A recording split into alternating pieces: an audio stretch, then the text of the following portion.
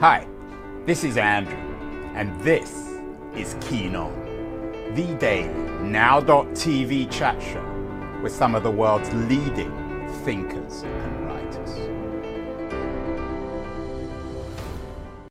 Hello, everybody. It is Tuesday, August the 15th, 2023, middle of summer. We've been focused, regular viewers, listeners of the show know, on the history of social media and of blogging. We've been trying to go back, getting into our time machines and reminding ourselves of who invented all this stuff and what they were trying to do. Done lots of interviews with interesting characters, like my old friend Jeff Jarvis, one of the original bloggers, Glenn Reynolds, another influential early blogger, Mr. Instapundit. But perhaps the most iconic of the early bloggers, as well as one of the inventors of the technology of blogging, is my guest today, Dave Winer. Doesn't need much of an introduction, a legend in technological circles and the author of perhaps the longest running of all blogs, Scripting News. He's joining us from New York today. Real honor to have him on the show. Dave, this term social media, is it a term you think has any value? I suppose. I remember when the thing was invented by Clay Shirky. And it was roughly around I think he liked, what was it, LiveJournal. LiveJournal had a lot of the precursors of Twitter, Facebook. It had the idea of connections between people, which we had some of that in the blogosphere with blog rolls and stuff like that. But I think it's fine. You know, nobody cares what you call it. We understand what it is, I think. So it's fine. It's good. Is all media, Dave, though, social? I mean, obviously blogging has its own social qualities, but media right from the beginnings, from print or even oral media, isn't it by definition social? I suppose. Yeah, I mean, it's about people, right? I mean, what else is there but people in terms of news and media and stuff like that? Yeah, I suppose. So a lot of people connect you with the beginnings of blogging, both in technological terms, but also in terms of your own Scripting News blog. You wrote an interesting piece that you pointed me to on Gizmodo from 2012. Why Dave Winer invented the blog. And you, I don't know. That was their title. That was their title. We always blame the editors for inappropriate titles. Yeah. Well, yeah. Is there any truth to that, Dave? Did you? Yeah. Well, I mean, yeah, I suppose. I mean, invention is sort of an overused term. I mean, we are always stealing ideas from the people who came before. But in that piece that you referenced there, it was interesting to go back and read it, because there actually was a moment at which I had a sort of I don't know, it just sort of occurred to me that I could use this as a way of broadcasting my ideas. And it worked phenomenally well when I tried to do that. So in a sense, I guess it was invented. It was a whole series of developments, I guess. I don't know. I forgot what the question was. Well, the question was, going back in our time machines, why you invented the blog. Take us back, whether or not you invented it. You were certainly one of the inventors. What years are we talking about? Sorry, what years? I mean, what years? 1994 was the big year for me. A friend of mine, Sally Atkins, suggested I didn't have anything to do. I basically had shut down my previous company, and I didn't need a job, so I was out looking for things to do. And she said, why don't you go find out what this web thing is? And so she sent me on a tour of various people that were doing stuff with the web in Palo Alto, California, and Santa Cruz, California. And I got a picture that networking had always been one of my dreams, that we would actually be using the computers for communication between people. And so every chance I had to do stuff, I was a software developer for many years before 1994. And it was always either really unreliable or very, very complicated or protected.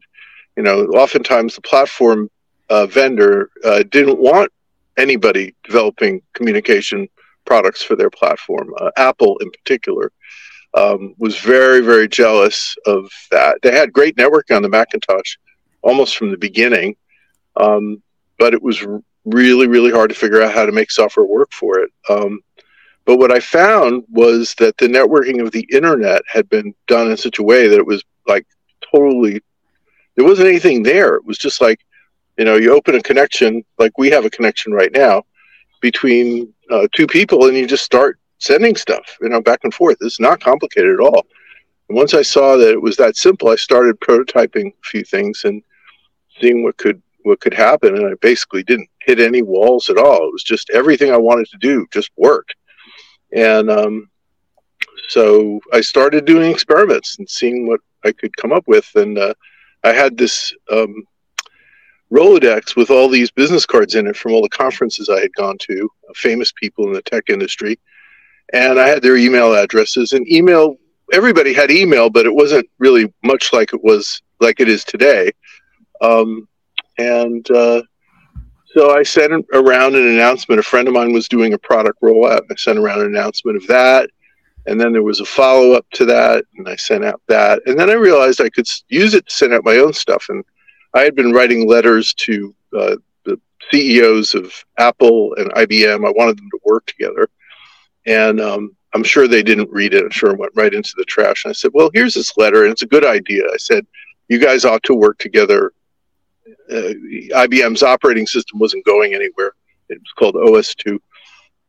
And Apple had a great operating system in the Mac OS, but they were failing as a company. I said, why don't you guys get together and work, IBM sell the Macintosh. Apple work with IBM, and nothing happened. So I just said, okay, fine. I'll just publish this letter. And that went out. Then I had some ideas about precursors to cell phones, which were called PDAs, personal digital assistants. And I sent out those ideas. And then a friend of mine who was one of the top executives at Motorola, which was a big player in that market at the time, he wrote back to tell me that I was out of my mind. I didn't have it right. None of this. I just thought these things would be tethered to your personal computer. The whole idea of using one of these little handheld devices at the time, it is impractical to use it in place of a computer. And so I had this immediate thing. Here's this email from this guy Randy Patat was his name, who is, an authority on this stuff, and he's wrong. Okay. I was convinced he was wrong. So I didn't say he was wrong. I just ran his email out to the same people. And then people got an idea that, wow, there's something going on here. I got that idea. And that was a moment of like epiphany for me, basically. I said, wow. And then all these big tech companies like Microsoft at that moment had completely locked up the personal computer software business. Windows had taken over from IBM, and Apple was nowhere. And he was going after AOL. He had a service called Marvel that was, AOL was the leading online system at the time. And I wrote a piece called Bill Gates versus the Internet. I said, Bill Gates is lost. Yeah, this was in October 1994, Bill Gates versus the Internet. Bill Gates versus the Internet. And that he's lost, and this is not going to work. And because here I am. Look at all that I am accomplishing as one person, just one person. I'm having all this impact, and their whole model didn't include the idea of people being what we would call today influencers, individuals having influence, right? It was like, it didn't work that way. And it really shook people up. And then I got a response almost immediately from Bill Gates himself. And so I did a little bit of editing work on it and cleaned it up, and I sent it back out. And that was the moment right there when I realized this is amazing. So hold on, let me ask you, maybe it's a dumb question, Dave. You said you wrote it. Where did you write it, and how did you publish it? I published it by email. I had all these email addresses, and okay. So I published the same channel that I was using to publish my own emails. I published Bill Gates's thing, and Bill Gates is pretty smart guy, right? I think he knew. I think he knew I was going to do that. It was like total Bill Gates. I mean, Bill Gates is, he's bright, but he's also got his way. And it was like nobody could have made that up. That was definitely Bill Gates. And it went on from there. I kept calling people out, things that I thought were wrong, that people were doing wrong, or where there were opportunities. I decided to share my best ideas, ones that I was never, I was never going to implement most of these things because, I wasn't even really in the software business at that time. So I just decided, let's just keep doing this. And then out of that, I got offered a job to write for Wired magazine. This was very early, and Wired was a phenomenon. It was incredible. And then I got a taste of what it was like. And all the time I was still publishing by email too, and on the web. I mean, everything from the very beginning was on the web. It's all at scripting.com. The early stuff is at scripting.com/DaveNet, DAVENET. And it's in reverse chronological order. And, you can go there and read the stuff. And it's self-documenting, and you can see the revelations. And then I covered all the browser wars. Microsoft said they got it. Bill Gates wrote a piece later that year where he more or less wrote the equivalent of my Bill Gates versus the internet. He didn't say, well, we've lost. But what he did say is now we're going to turn the whole company in this direction of the web. And that was his internet tidal wave memo. Yeah, right? Exactly. And I felt like, well, okay. No, I don't really want you to do that, Bill, because it's the beauty of it was at that time that there was all of a sudden there was all this freedom, and where everything, why did I shut down my company? Because we got shut down by Apple. Apple didn't like what we were doing, and so they announced they were going to compete with us, and our business just completely evaporated. It was too easy for them to knock us out, and everywhere you look, there were these barriers to entry. And now all of a sudden there were no barriers to entry. So Bill Gates's reaction is great. We'll just put the barriers back up where we want them. And it didn't work. It didn't work. It did not work. They thought that they would turn the web into a feature of Microsoft Office. And that was exactly how they played it. And by that point, people understood that they didn't want it to be part of Microsoft. That was part of the appeal of it, is that it wasn't Microsoft.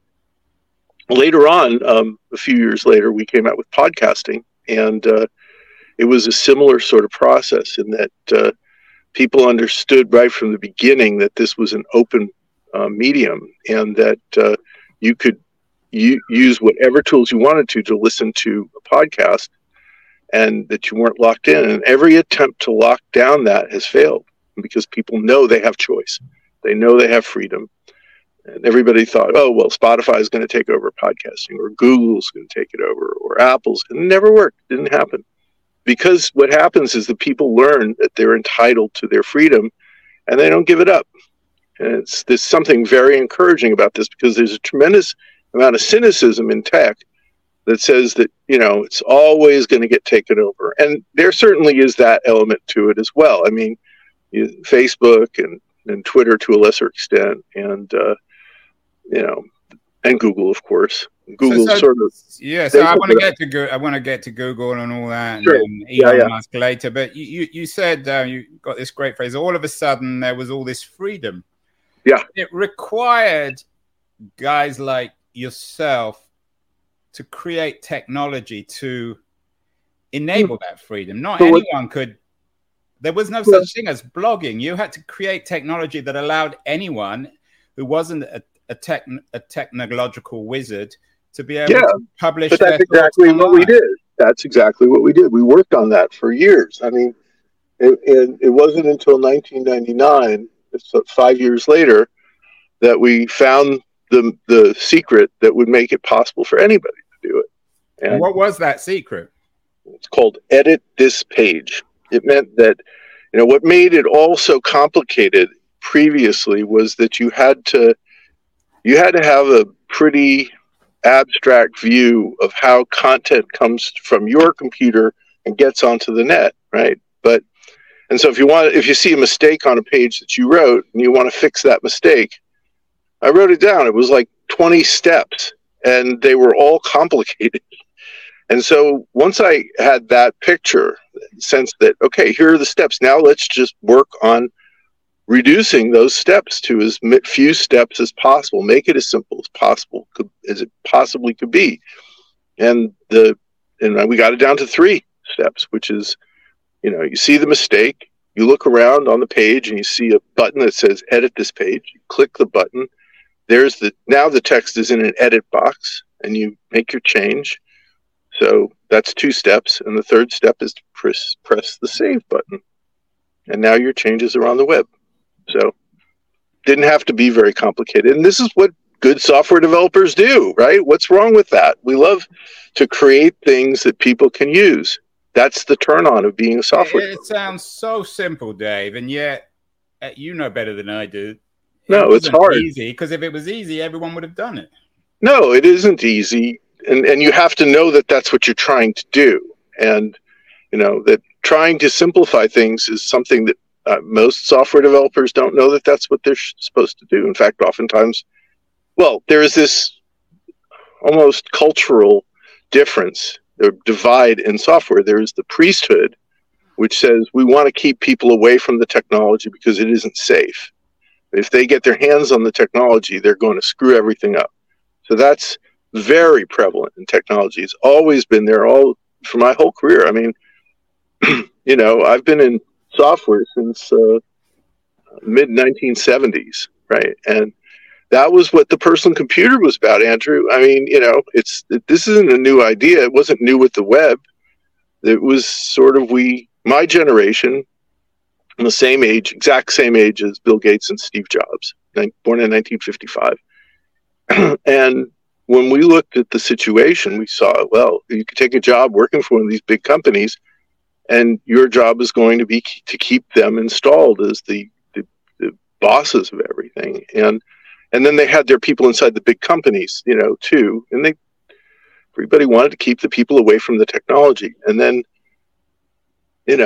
I guess it was Apple that blew it open. And there were a bunch of different, ventures there. And all of a sudden, they're sneaking the computers in through the back door. They're so cheap, they don't even notice it. And people get their hands on the computers, and basically, they can use them.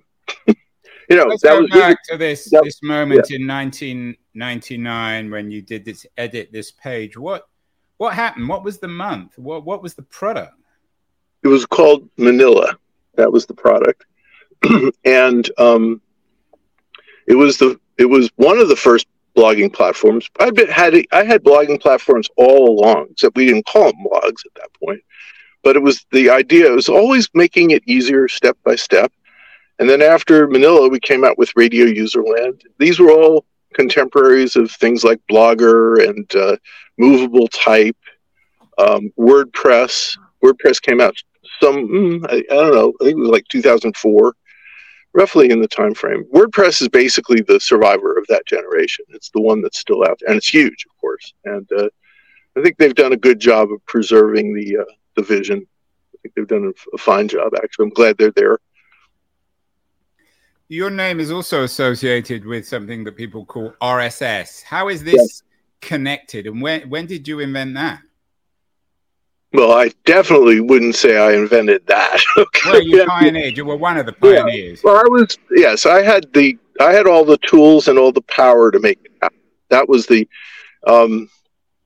You asked. You want to know how it happened? Well, give me again a time frame. Well, okay. So the 1997 was the first work that I did in that area, and I didn't really believe in it, to be honest with you, Andrew. It was a case where a lot of the big companies were pushing this technology called XML, and the guys at Microsoft.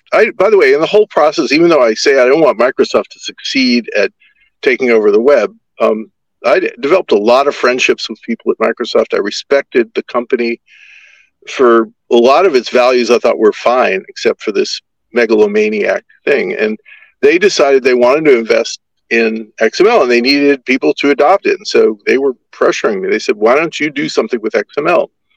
And so I said, okay, what I'll do is I'll XMLize my blog. And what that means is, the stuff that you read on the screen can also be turned into something that a machine would read, not a human being would read. That's the difference between RSS and the web page. And so when you feed, that's the other term, feeds, when you feed that machine readable stuff into a piece of software, well, you do it alongside with, say, 50 other feeds.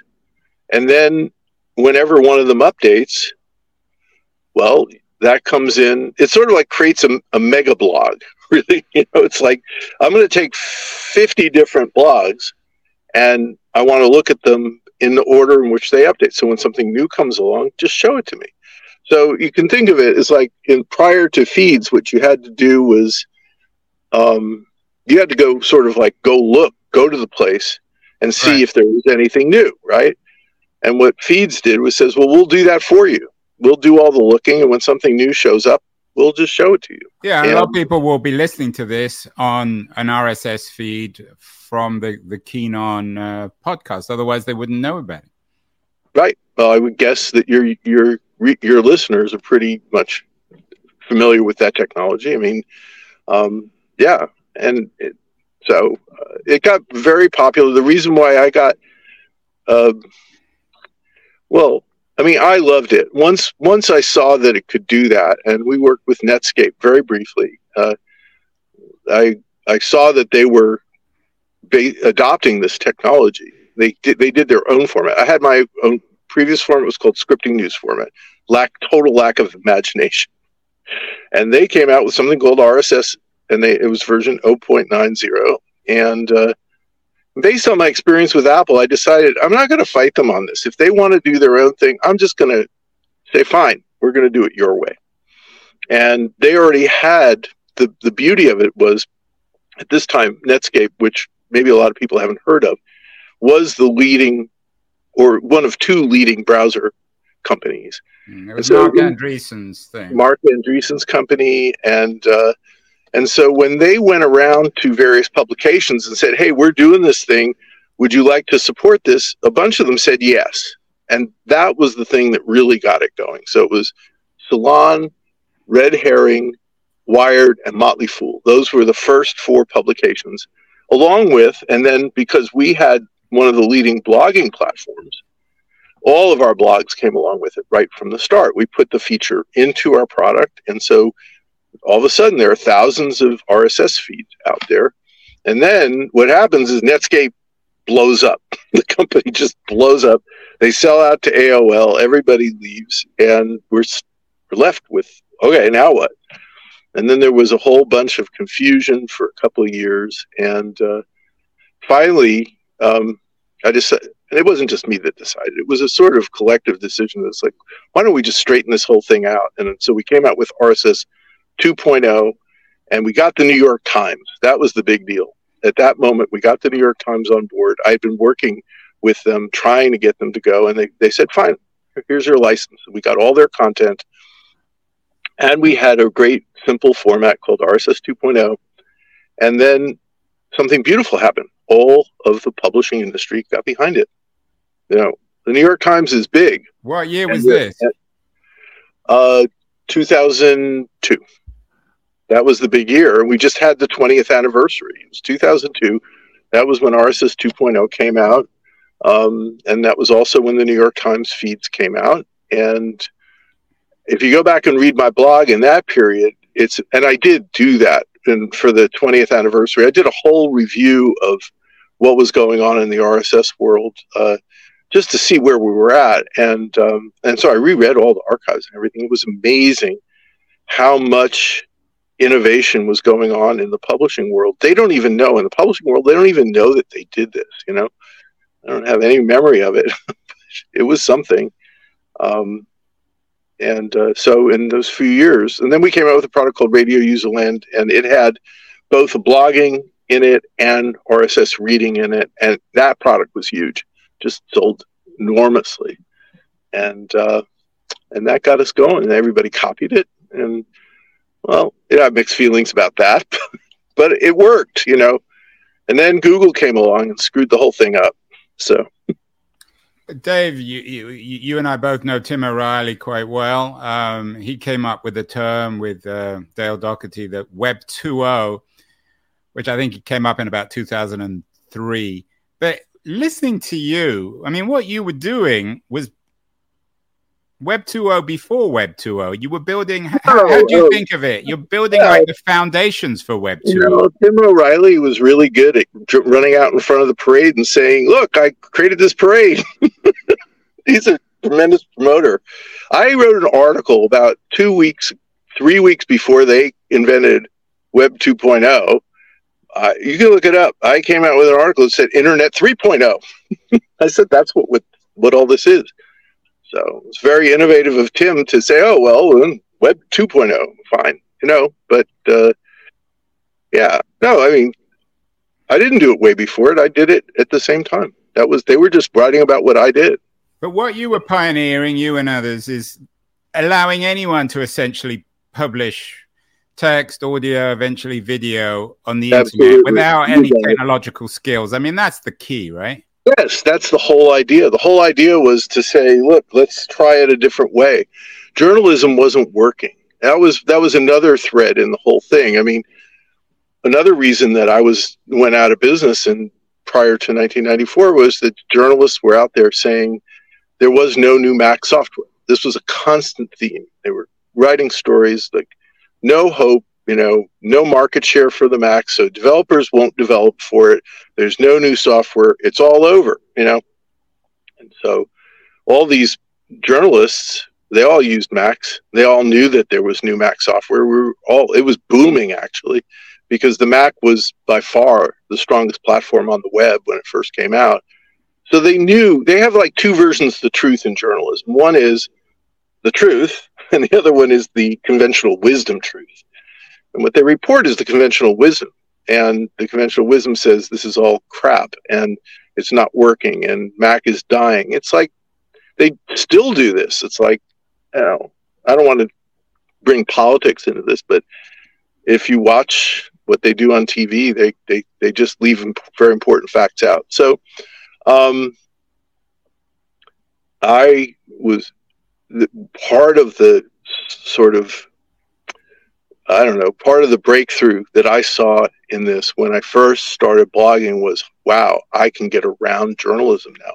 I can go straight to the people that I want to influence without having it filtered by journalism. Because when they quoted me, they would always say, you know, Dave Weiner, the dead software developer who can't get anything to work because he's only on the Mac. Well, you eventually give up trying that way because, like, well, who's going to buy that guy's software, right? But what I found was look at all the success that we had between 94 and 2002. And all of that was generated without going through journalism. In fact, they fought us. They really did. They had all this stuff. They wrote articles about us that were obviously paid for by big companies like IBM. They wrote articles. CNET wrote an article that said that Userland is pushing around all these big, they didn't call them big companies. They said we were the big company. And at the time we had like 15 employees. Not even. It's like, it was totally backwards. We weren't pushing anybody around. All we were doing was just following the story, basically, you know, which is basically, let's give the people the means to do what to get the information out there. It worked. It really worked. You've never been shy criticizing mainstream journalism, mainstream media. Well, I love them too, Andrew. I mean, yeah. Well, we all. But my question is, do you think it was any coincidence? I mean, we're living at a particularly acute moment when people don't trust any media. Was it coincidental that the guys like you were creating the technology to allow anyone to publish anything they wanted at the same time as people were losing trust in the New York Times and CNN and top-down media?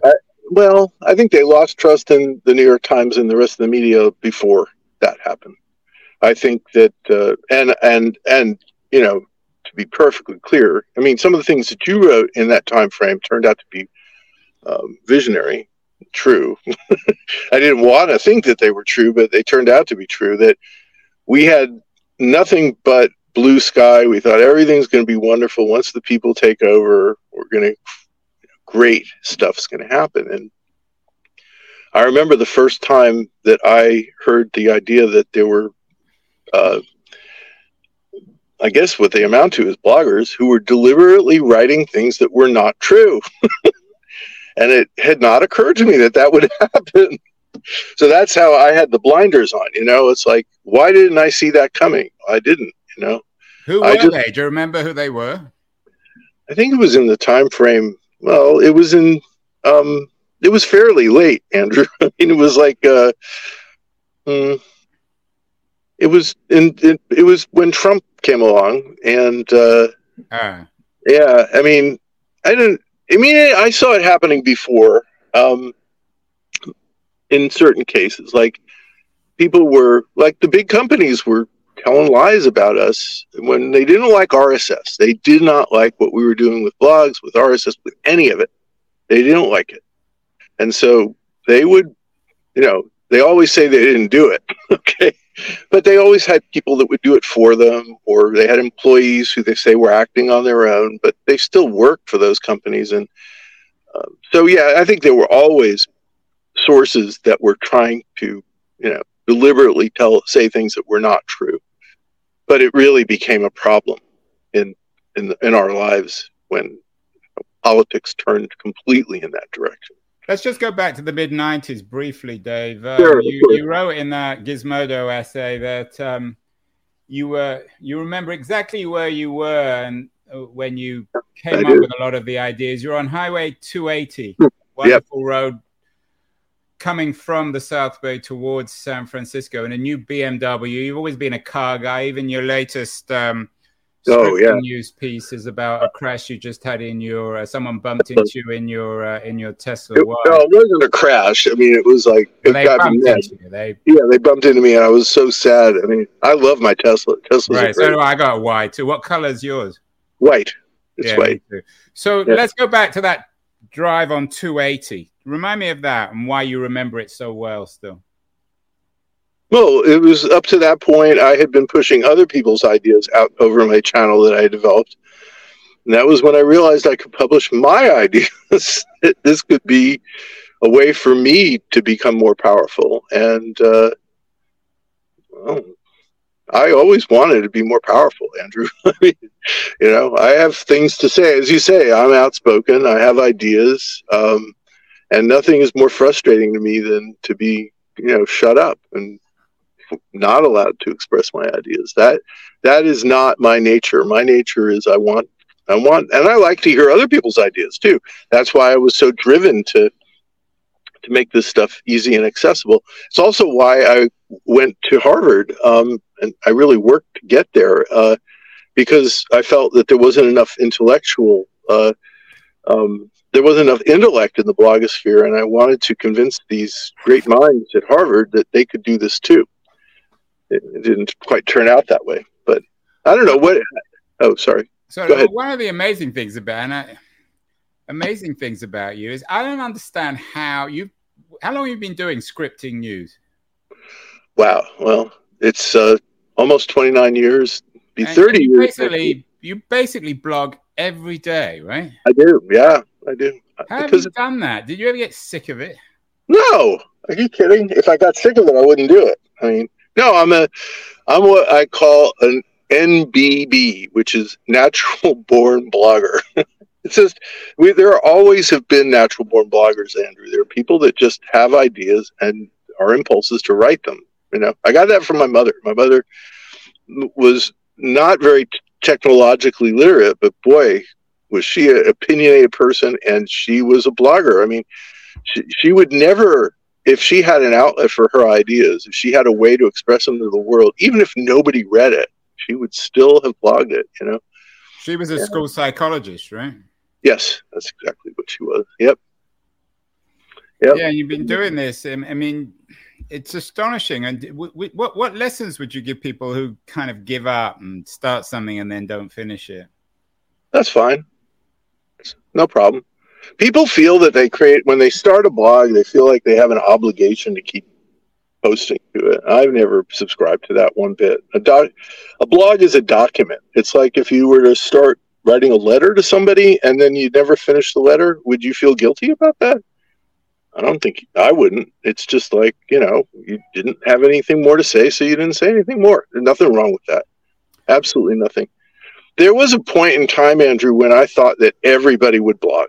I really did. And I'm not sure I ever said that in my blog, but I really did think it. And over time, I learned that, no, most people won't blog. It's not in their nature. It's not what most people do. Would it be fair to say, Dave, that in a sense, everyone does it when you post on Facebook or Twitter or Instagram or on WhatsApp or certainly on TikTok, you're blogging just in a different form?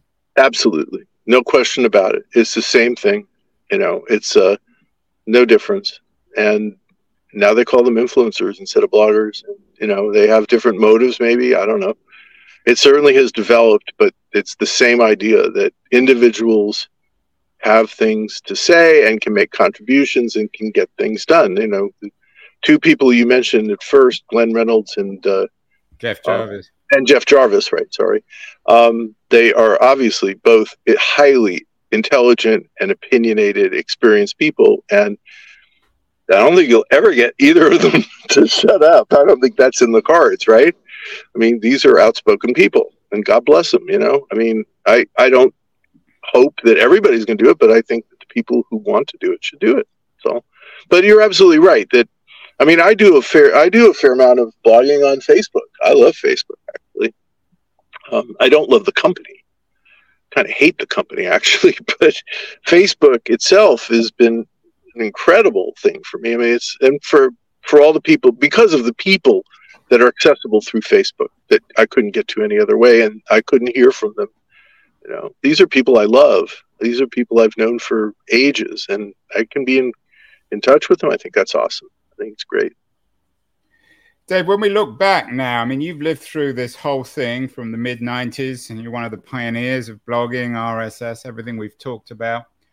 How much do you think all this has shaped the last 25 years? Is it defining our politics, or is it a consequence of our politics, our culture, our economics? It's defined it in the sense that, I'll tell you how I would have put it before. And everybody thought this was crazy. But I once said that there will be a point in time where everybody in Congress is a blogger. I once went to a seminar at the journalism department at University of California, Berkeley. There were all these famous people there. I got up and stood up. They were very much anti-blogging. They just thought all the money that goes, Apple should just give them money so that they could do journalism. We were talking about, well, how will courts be covered if the journalists aren't able to do that? And I said, the judge is going to blog. You don't have to worry about that. You're going to find out what happened there.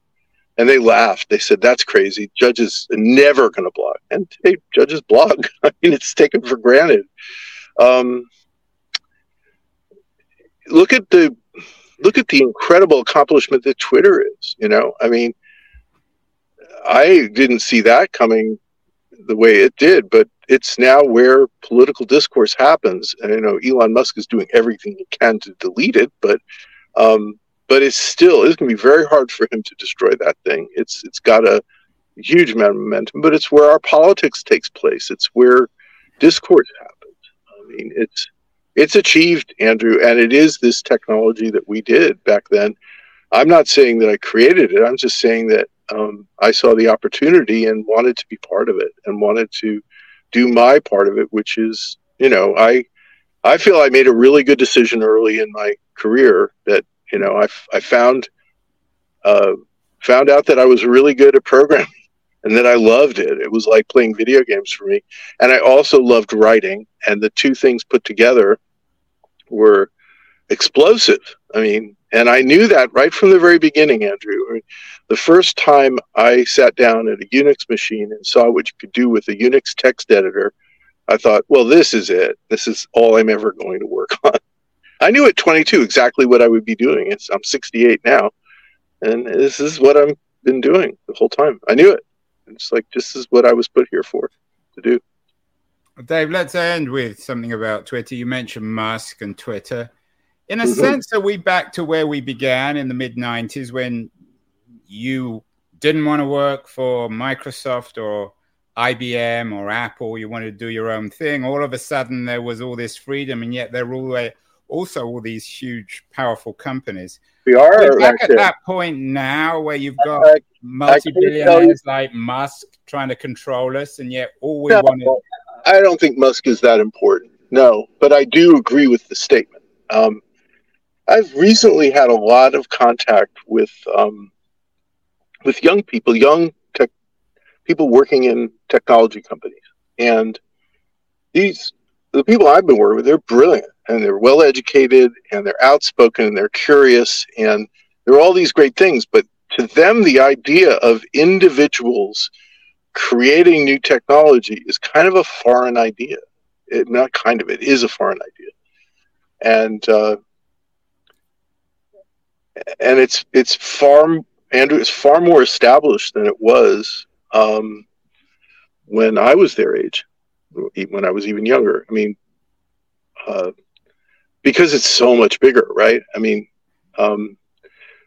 but there's reason to be optimistic because they still have the bright eyes, still want there to be a great future.